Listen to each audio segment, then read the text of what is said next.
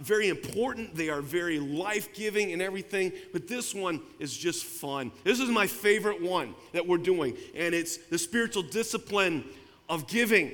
If you guys notice my shirt, it says live generously. I love this slogan. How many of y'all have live generously shirts? You've taken part in it. Yeah, excellent. This is a great motto. See, all the spiritual disciplines can bring joy. Prayer, study, submission, silence, they can bring satisfaction and fun. But this one is the most fun. The first thing that we have to understand, though, to wrap our heads around this particular spiritual discipline of giving, is that God, at his most basic bottom line, if you try to boil God down to it, you can't do it because he's beyond estimation and beyond comprehension. But if you look for the bottom line of what God is that he is a giver. He is. The first thing we see God doing in the Bible, if you turn to Genesis chapter 1, is giving. He is giving life. He is giving everything. And he tells the first statement that God makes in the Bible, in Genesis chapter 1, he talks to the man and he says, be fruitful and multiply, fill the earth and subdue it, rule over creation. The second thing he says is this, I give you every seed-bearing plant on the face of the whole earth and every tree that has fruit with seed in it, they will be yours for food. So the first thing he does, and he says, listen, Adam, I'm giving all of this to you to sustain your life. I'm giving you life. I'm giving you what you need to sustain your life. The first thing we see God doing is giving. At its most basic level, God's a giver. Do you know what the word Christian means? The word Christian. We use the word Christian. Do you even know what it means? I didn't for a while. Christian is actually an insult. I don't know if you know that or not. It was first an insult. The Romans noticed that early Christian teaching was based on followers of Christ being like Christ. That was their earliest teaching, that if you want to be a follower of Christ, you need to be like Christ. So they came up with the word Christian, which means little Christ. Oh, look, there's a little Christ. Oh, look, there's a little Christ. It was an insult that the Christians would took this as a badge of honor, that yes, we want to be like Christ in everything. That is our goal. We want to be little Christs. And if God is a giver at his most basic level, that means that Christians are givers at our most basic level too. That's what we are.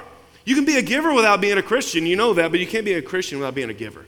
Okay? You can't. You can try, it won't work out. Okay? Because giving, number one, is the external overflow of an inner belief. Okay? That's what giving is. It is an external overflow of an inner belief, and that is simply this, that others are more important than you. That's what it means. It means that if you believe that others are more important than you, as the Bible teaches us, giving is the external overflow of that. Philippians 2:3-4 says this, says, do nothing out of selfish ambition or vain conceit. Rather, in humility, value others above yourself. You understand how radical this teaching is? How countercultural this teaching is, to value others over yourself? We live in a world that shouts, you are it. Take care of yourself. Look out for number one. And the Bible teaches us a radically different way of living. Radically different. So radical that most people can't wrap their heads around it. Not looking to your own interests, he says, but each to the interests of others. Last week we talked about the beast within. That was what we talked about. Spoiled kid demanding his own way. Spoiled brat saying, me first, me first. And that's the default mode for humanity. That is the default mode for humanity. We are spoiled, self-centered, narcissistic people, barring a work of God in our lives. Okay? So the default mode of humanity is that it is not to believe that others are better than us. Okay? So giving is the external overflow of that internal belief that you just value others more than yourself. And if we're going to be Christians, that's what we have to do. The second thing that we have to understand about giving is that giving is worship. Giving is worship. Most people don't realize that giving is worship. It's probably a bigger act of worship than what we just did. We just sang praise to God, and I hope your hearts were moved. Were your hearts moved during worship? Mine were, yeah, absolutely. Absolutely. And we offered that up to God. Some of us don't have much, like me, don't have much to offer up to God in the way of singing. But here's my heart, right? But guys, giving is just as much, if not more, worship than what we just gave to God. Look at this in Genesis 4, verse 2 through 4. The first act of worship we see in the Bible is giving. Okay? Now Abel kept flocks, and Cain worked the soil. In the course of time, Cain brought some of the fruits of the soil as an offering to the Lord, and Abel also brought an offering, fat portions from some of the firstborn of his flock. Okay? That was the first worship service in history, was an offering. Okay? That was the way it is. And it bothers me that people separated worship from giving. You can't separate them. They are the same thing. Okay? It's not separate. Worship, guys, y'all want to know what worship is? Here, I'm going to give you a definition of what worship is. Check this out. Worship is simply acknowledging everything that God is through everything that we are. Our best for His glory. That's what worship is. Okay, it's not necessarily singing. It's just acknowledging everything that God is through everything that we are. Our best for His glory. And that's what it is. So worship is giving.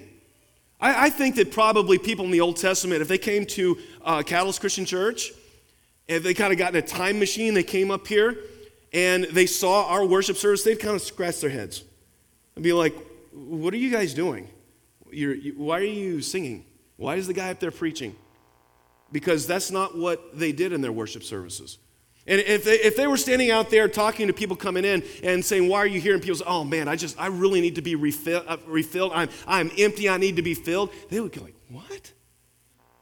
Man, this is really different because see, the way we worshiped was we arrived full of stresses and problems and everything, and we are cognizant of our sins, and we are bringing offerings, and the goal for us is to leave empty. That's what we're doing. That's why we sacrifice. That's why we laid all our stuff down, because, man, we want to be free from all of that stuff. We want to be empty. We want to leave this worship service empty. And these people want to be filled? It's odd. And they would probably really think it's odd that we have like a 3-minute part of our service where giving happens.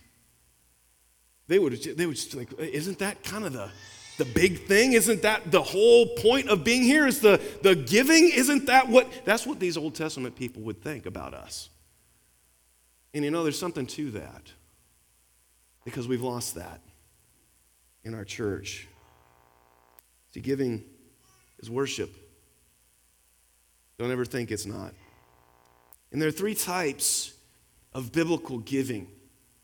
3 types that we all need to be a part of, okay? That we all need to be part of. The first one, and the one that probably most people have heard of the most, is called the tithe. Okay? Leviticus 27:30.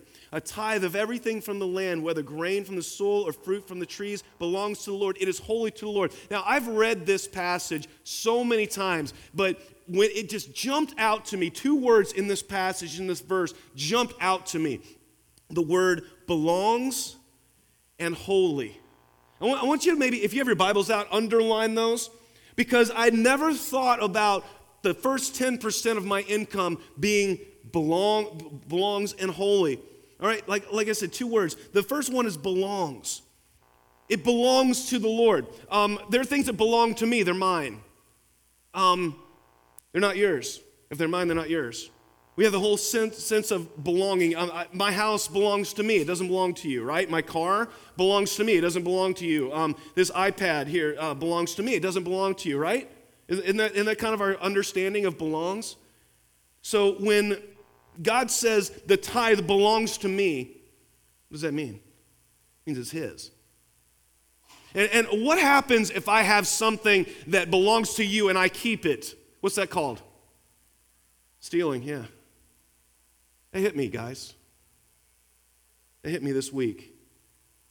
And everything you have belongs to the Lord. It's okay. It's okay to admit that. Everything you have. We've talked about that before. Many of us have a problem with that. I don't really know why we do. Why does everybody have a problem with the fact that everything belongs to the Lord, that we don't really own anything? Why is that? It must be comical to God to watch us claim ownership over stuff. You ever think about that? He's up in heaven, and He sees the whole timeline of human history, And like, here's where he created, and like here is where Jesus is returning, and we're somewhere around in here or there. I don't know where we are, but you occupy like that much of that timeline. And I wonder if he just kind of scratches his head and laughs at us when we're like, oh, this is my house. This is my place. And then for that, and then you die and someone else owns your piece of property, and they're like, oh, this is mine, and they die, and someone else owns it. And I wonder if God was to look at the entire thing of maybe the piece of property you call home or the dollars that you have, how many people have owned those? I wonder if it's just comical to him. He's like, you don't own anything. It's all mine. And when you are no longer here, somebody else is going to have it. And when they're gone, somebody else is going to have it. When you're gone, someone else. We don't own anything. Okay, see, it's okay. It's okay to admit that. It's okay to recognize that. And once you realize that, and you're at peace with it, life just gets a lot easier, you guys. God owns everything. Okay? We stop holding on to things we weren't able to hold on to anyway. So when God says the tithe belongs to me, that shouldn't offend anybody. Of course it does. Not just the tithe, the whole thing belongs to you. Okay? That's not a controversial thing. We all know that at our core. That's why we have things called wills. When we die, we pass on stuff because we know we can't take it with us. So that's not a controversial subject. But the second thing is this, is that it's holy. The tithe is holy to the Lord. The word holy means set apart, cherished. My marriage to me is holy. It's set apart to me because it's exclusive to me. My marriage is that way. My children, my relationship, that is holy to me. It's set apart, cherished, of high value. And the tithe, which is the first 10% of your income, is holy to the Lord. Now, what in the world is he talking about? How could this be holy? Why? Well, tithe, it's not just a check. It's not just cash or an online click. It's not that. I was wondering, what's so holy about it? Why would God say this? Well, this is it. This is why. Plain and simple. It's a statement of trust. It's a statement of trust. God knows that the biggest stressor in your life, in my life, and everyone's, the biggest thing that causes anxiety, the biggest thing we need to survive is money. We know that. He knows that. Why does he know that? Because he created you and he cares. That's why. He knows that is the number one thing we depend on. Okay? That he knows that. And when you're a tither, when you consistently give the first 10% of your income, what are you saying to God? You are saying, God, I trust you. I trust you. I trust your command. I trust your word. I trust, and guys, and that is why it is holy to God. Because it's a statement that you believe he is worthy. I'm taking the number one thing that I need to survive, that society says I don't have enough of, that society says is the measure of my worth, and I'm giving the first 10% to you. That's why it's holy. You say, well, that's not really true. God doesn't gauge our trust in him by the tithe. You say that. Well, think about it this way. When you purchase a car or a home, anybody ever sold a car or home, something of value? Anybody ever bought that? What's the first thing you have to do to know that the buyer is serious? What do you put down? Earnest money. Exactly. Why? Why is that the statement to the seller that you're serious? Because where your heart is, there your money is also. Okay? The only way a seller knows you're serious is if you put up money first. I found that to be true. I've organized lots of mission trips. I was in youth ministry for 9 years. Sometimes we did as many as 4, 5, 6 trips a year. You know who I know was going on the trip, even though a lot of people signed up. You know how I knew who was actually going on the trip? People that paid. People that didn't pay, you know what they did? Day of the trip, can't go. Something really came up. We found out that through Dave Ramsey's Financial Peace University, we used to want to offer it for free, okay? Because people in financial distress and in debt, why would we make them pay for a course? You know what we found out? 100% of the time, after about session 3 or 4, they quit coming. People that paid for it finished the course. Plain and simple, guys, where our money is, their heart is also. And guys, that's why God says that is a statement of trust. That means you're serious. It's a universal law, and we all know it. God says the tithe is holy to him because it's a statement of seriousness. It's a statement that your heart belongs to him. All right, it's a statement that says, you, Lord, where my heart is. Okay? Deuteronomy 14:22 said, be sure to set aside a tenth of all that your fields produce each year. That's why it is a discipline. It is a spiritual discipline. It's not something we can just kind of walk in and say, oh yeah, I think I'll give this. No, it's a discipline that we have to plan. I've been a tither my whole adult life, you guys. I really have. That's one thing that I can actually say with truth. Even in college, I was a tither. 10% of zero is zero. Now, when I had a summer job, I made $6 an hour in a lumberyard. I made $6 an hour. I made $240 a week. I worked 40 hours, 7 to 3:30, Monday through Friday, clock in, clock out, no overtime, guaranteed $240 a week. And so I gave $24 to the church I went to. Of you tithing to this church like I do my mortgage. I have an auto draft at the beginning of the month to pay off my mortgage. Comes out the first of the month. I never see it, never write a check. It goes straight out of my bank account. I just have it scheduled. Same thing is true of our tithe. We have it scheduled at a certain date. It comes out. It's part of our plan, part of our financial plan, because it's a discipline. It's a discipline. It's something that we have to consciously do. Like prayer, like study. It's something we have to constantly do. You have to set aside a time. You have to plan, otherwise you'll fail. Plain and simple. Rachel and I have been tithing as a couple for more than 24 years now. We got married June 29th, 1996. In July 1996, we started tithing as a couple. Why? Because God says to do it. I've said before and I say it again until the day I die, I've never found a command of God anywhere in Scripture that if followed would ruin me. Never have. People throughout time have tried to do that and they can't find it. The tithe, you guys, is what you give directly to your church. And so people are like, okay, I can get into this, I can get into this thing. I understand. I got to trust God. So what does that look like? Does that include things like giving to Habitat for Humanity and our orphanage in India and everything? The answer is no. That's something else. That's the second category. That is a different category known as the special gifts. So we've got the tithe that goes right to your church. Special gifts go to other things. Deuteronomy 12:6 says to bring your burnt offerings and your sacrifices, your tithes and special gifts, what you have vowed to give, and your freewill offerings and the firstborn of your herds and flocks. A special gift is to organizations that do the work of God in the world.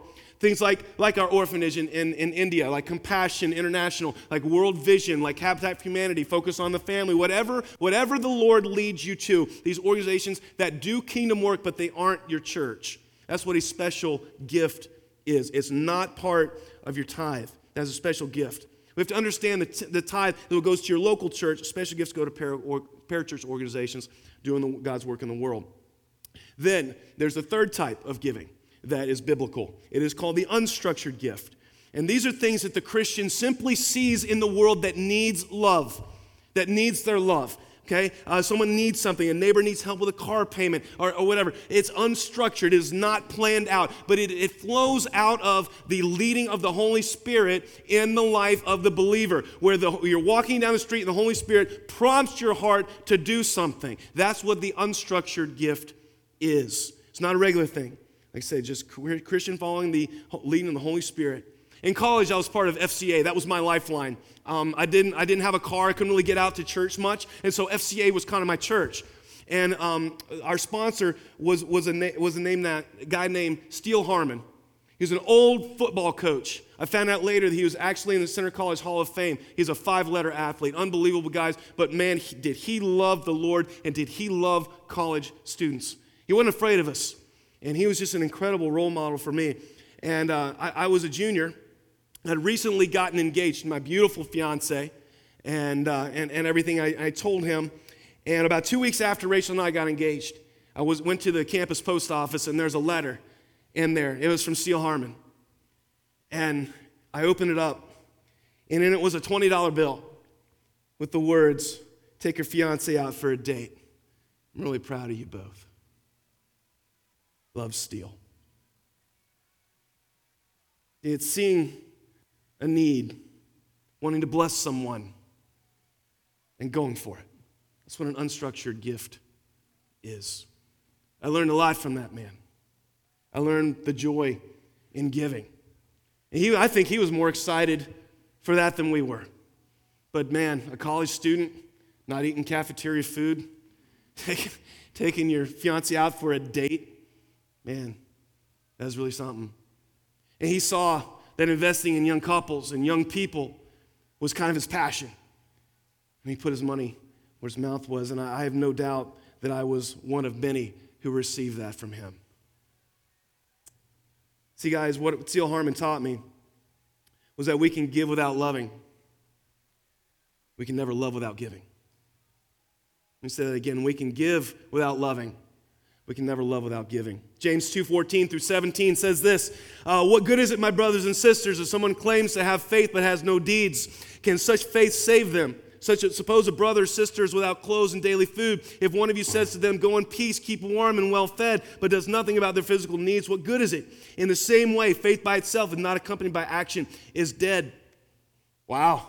Jesus gave us 2 commandments. Love the Lord your God with all your heart, soul, mind, and strength. Love your neighbor as yourself. He says, listen, if you see someone without daily food, without clothes, and you call yourself a Christian, how can the love of Christ be in you? That's what the Bible says. All right? We can give without loving, but we can never love without giving.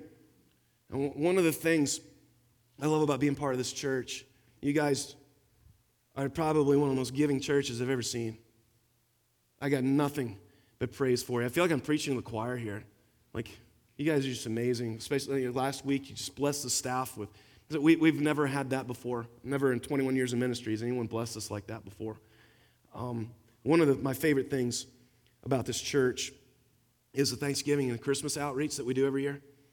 It's getting ready to happen. If those of you guys that are visiting don't know what this is, about 5-6 years ago, I've been involved in the Inside Out Dad ministry in the prison where it reached fathers for Christ. And we decided that, hey, after hearing some of the stories, a lot of their families wouldn't have a Thanksgiving because financial hardship, incarceration affects that. And so we decided as a church, hey, let's provide Thanksgiving. Let's take the guys in the class and they'll sign up their families and we'll do Thanksgiving. And the families were just overwhelmed. There were some interesting phone calls because they didn't really think that we were serious, and I think a few of us got cussed out on the phone by people that were suspicious of what we were doing. Once they found out we were serious, we were able to go take that, and we had so much fun doing that we decided to do Christmas too. And we said, hey, fathers, $50 limit per kid. Tell us what you want. We'll get it for you, and we'll take it over to your kids. Say, hey, this is from your dad. He wants you to have a great Christmas. It's one of my favorite things to do. And that first year, you want to know how weird this church is? Those of you that are visiting and watching, you know how weird this church is? We had a line. We had twice as many people wanting to sponsor kids as we had kids. And we had people like bidding, for the right. And there's like an auction for the kids to sponsor them. And you guys came through in spades and came through in droves. And the guys were so blessed. It's unbelievable. We've been doing this every year. Well, this year, we are going to continue doing that, even though we haven't been able to do Inside Out Dad. We're going to get some guys from the Revive Lifehouse. I talked with Jason Carter, one of the leaders over there, and he's going to get us the names of people as well as families from Jessamine County Early Learning Village. So we're actually going to serve more families this year during COVID than we did last year. How about that, huh? Yeah, absolutely. But check this out. This morning when I got to church, there's a letter in the mail. I got this morning.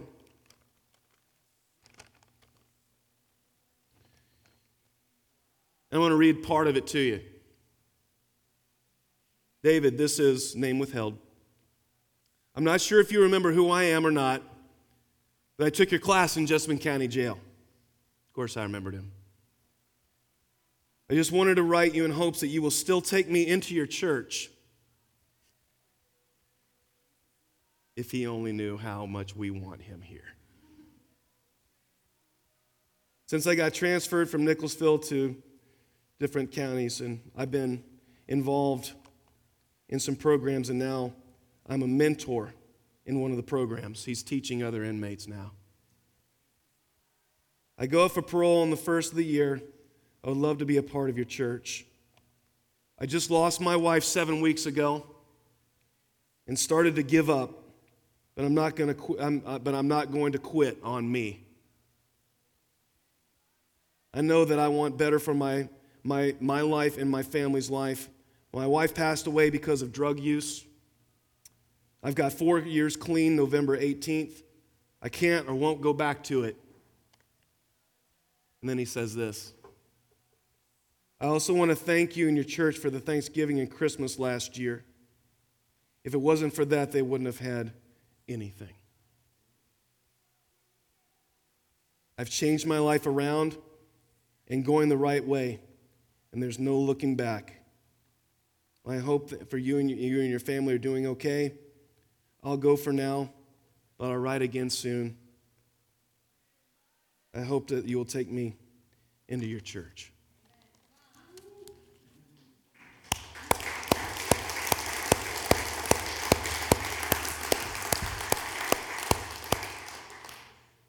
I just wanted to call him this morning and say it's not my church, it's God's church, and you are always welcome here. Everyone is welcome here. This is the one place you are welcome. But here's the thing. Could it be that the generosity of this church is what leads a man who has wrestled with addiction his whole life to this church, to salvation, to being a part of the body of Christ? Could it be generosity that did that? It's what it sounds like. I got nothing but praise for you guys. You guys are just absolutely amazing. And the blessing of you all is extending far beyond these church walls. Just amazing. So guys, becoming a biblical giver, the couple things we got to do. If you want to be this person that God wants you to be, as giving, as you move closer to the heart of God, you begin to be a giver. First thing we got to do, you guys, we got to get out of debt. We got to get out of debt. Romans 13:8 says this, let no debt remain outstanding except the continuing debt to love one another. For whoever loves others has fulfilled the law. We're supposed to leave no debt undone. We need to get serious about getting out of debt. I know there are people in this church that you guys just want to give. I know your hearts. I do. I know you, and I know your hearts, but you can't because so much of your income is going to pay debts. I want you to dream with me for a second. You guys, focus on this. Check this out. What if every person in this church simply took what you paid in mortgage and credit card and car payments and student loans and all the things that we have on our shoulders and weighing us down? What if we were free of all those and we instead sent what we were sending to these companies? What if we were able to pool that and send it to the kingdom? So what if we were able to invest that in kingdom ministry? How much do you think we'd have? That's not even giving that's not even giving more than you're giving now. That's just, instead of sending it to credit card companies and mortgage companies and everything, sending it to the kingdom. How many children could we sponsor? How many churches could we plant? How many people could we bless if the body of Christ was out of debt? What could we do, you guys? I always have this dream of being able to send $1 million to missions in a year. Well, I'll bet if we totaled up all the debt payments of everybody here, mortgage, credit cards, car loans, student loans, and everybody watching online, I bet that's $1 million. I bet it is. See, God has placed these resources within us, and we're sending it to the wrong people. We got to get out of debt. And if you're serious about that, we teach Dave Ramsey's Financial Peace University every January. Sign up for that, learn how to get out of debt, and go do it. And let's become a force in this world because of our generosity. There are 1 million guys out there like this that we could bless, whose families we could bless, and find joy in it. Second thing we got to do, if we get out of debt, we got to get on a budget. It's a discipline, spiritual discipline. You got to get on a budget. Look what Proverbs 23:5 says. This was the problem 3,000 years ago, you guys. Cast but a glance at riches, and they are gone, for they will surely sprout wings and fly off the sky like an eagle. Yes, they will. Yes, if you don't have a plan for your money will have a plan for you. Okay? Giving is a discipline. You won't be a tither if you're not on a budget. You can try, but you're going to fail. You will. I've seen it an awful lot. If you have no idea where your money's going, you won't be able to follow the biblical command to tithe. you'll be one of the multitudes of Americans out there who just wonder why there's so much month left over at the end of the money. And you live paycheck to paycheck like 72% of Americans do. Third thing we got to do is we got to determine, we got to give God what's right, not what's left. I wonder if there are people in here who simply just give God what's left. I got this, and God, this is what I got left over. We have to flip that around. In the book, The Millionaire Next Door, he studied people that were millionaires and people that weren't with comparable incomes. He found one big thing was that when money was short at the end of the month, the people who were millionaires sacrificed going out to eat, sacrificed purchases. They didn't go shopping. They still tithed and they still saved. They put the big rocks in first. That's why they were millionaires. The people that were not millionaires, when a month was short, they sacrificed saving and they sacrificed giving. They still went out to eat. They still bought what they wanted, but they sacrificed the two most important things. Okay? We have to give God what is right, not what is left. Proverbs 3:9-10 says this, honor the Lord with your wealth, with the first fruits of all your crops. Then your barns will be filled to overflowing, and your vats will brim over with new wine. I raised my hand in class one time when I read that in seminary. I said, does that mean that if we tithe, God gives us alcohol? I did ask that, and the guy said, hey, it's the word of God. Take it up with God. So, hey, I don't know how God's going to bless you, but he will. All right? And the last thing is, listen to this, guys. We got to start having fun. I don't know why giving is such a dirty word in churches. I was telling the elders when we were in our prayer time, like, how in the world did the church and the people corrupt such an awesome thing like giving? How did that become a swear word in churches? Oh, you can't talk about giving. Oh, you can't talk about. How did that happen? Giving is the most fun thing we'll ever do. I love to give. I love to bless people. I love it. And why did that become such a terrible thing in the church? We got to reclaim the joy of being generous givers. We just have to. I love it.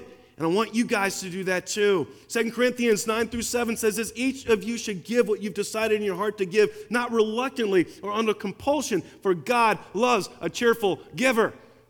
Loves it. Guys, why does God love a cheerful giver? Plain and simple. Because God is a cheerful giver. Giving is at his heart. And when you become that, he's like, this person is becoming like me. As we move closer and closer to the heart of God, we will become givers. If you're not a giver, if you're not a happy, a cheerful giver, if that doesn't just fire you up, I would argue you're not moving very close to the heart of God. Plain and simple. Being able to bless someone, you guys, one of the greatest joys in life. It really is. See, the main thing is that generosity is at the heart of God himself. Therefore, is at the heart of those who follow him as well. Y'all are an amazing church. Probably the most generous giving church I've ever seen. What kind of people are y'all anyway? Seriously, I want to share one thing. I wasn't planning on sharing this, but I will share this. When the COVID panic hit and everything was shut down, we were contacted by our mortgage company, the one that owns the mortgage to this, and we were told to anticipate a 50% drop in giving. That's what we were told. That's what all of their figures and all of their statistics said, that churches were going to see a 50% drop in giving. And they said, we highly recommend, as the person who holds your mortgage, who owns your building, that you do nothing but pay bills and salaries to see what happens. That's what they said. No funding of ministry. Tell your missionaries you can't support them. This kind of thing. And we got together as a leadership team, staff, and we said we're not going to stop tithing. We tithe as a church. We support our missionaries. They depend on us and everything. We're just going to see what happens. Not only did we not see a 50% drop in giving, we actually saw a 12% increase. At the time when everybody said that it's all going to fall apart, you guys gave more. And let me tell you what happened. at this, if you were to look at our records last year to this point and this year to this point, you guys have given around $10,000 to $12,000 more than last year to the general fund. Now, that's also to our orphanage and everything, but just to the general fund. In order for you all to join us online, for us to reach the members of our church who can't make it, and people around the world, our missionaries, people in this community, people that have never been part of a church, tune in every single Sunday. We love the fact that you're here. To do all that, we needed equipment to do it. You know how much all that equipment cost? About $11,000 to be able to offer this. So not only did you guys give more, but you gave so that we could reach people online around the world. That's what that went to. That's what the excess went to. Listen, people, you can't outgive God. You think people are being reached because of our online? Absolutely they are. And we love the fact that you're logging in with us. But it's because of the faithfulness of you all and the people who give online, we're able to do that. You all are amazing. And you've been a blessing to me and the staff. And for myself and the staff, we thank you for being the kind of people that you are. You're awesome. Let's keep it up. I want to invite Rob to come on up. Thank you all for your generous hearts and the kind of people you are, because you are a blessing to more people than you would ever know.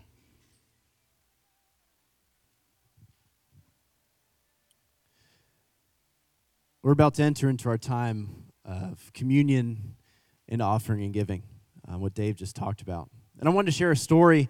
When I was in college, I had a professor who actually recently passed away. He's one of the mentors in my life. And I took his Old Testament poetry class. And in his class, before every single class, he shut off the lights. And he would raise his hands up like this. And he would pray for us. He would close his eyes. He would take off his glasses every single time. And when we got to a certain part in Scripture, he read this, and he explained why he did that. It said that this was the priestly blessing that they would give to people, to God's people. It says this: "May the Lord bless you and keep you. The Lord make his face shine upon you and be gracious to you.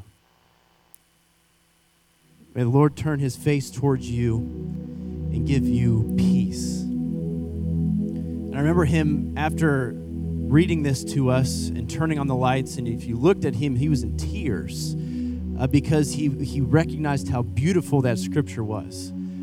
Because in the Old Testament, like Dave was talking about, God was viewed as this powerful and fearful God that you followed out of obedience because it was the right thing to do. And never did he come down and just blessed by showing his face. If you remember in the stories of Moses, whenever Moses presented himself to God, he was terrified and he thought he was going to die because of how holy God was. And Moses said, "No, this is the way God is. He wants to look upon you and give you peace." And the only way that we are going to recognize that in our life is if we understand Jesus. Because Jesus was the very first time that where God came down and entered into us so that we could have that face-to-face interaction with him. And we were no longer terrified, but he gave us peace and healed us. And the giving part of it is that because we are all little Christs, that what Dave said, we are all Christians, we are supposed to go into all the world and make disciples and share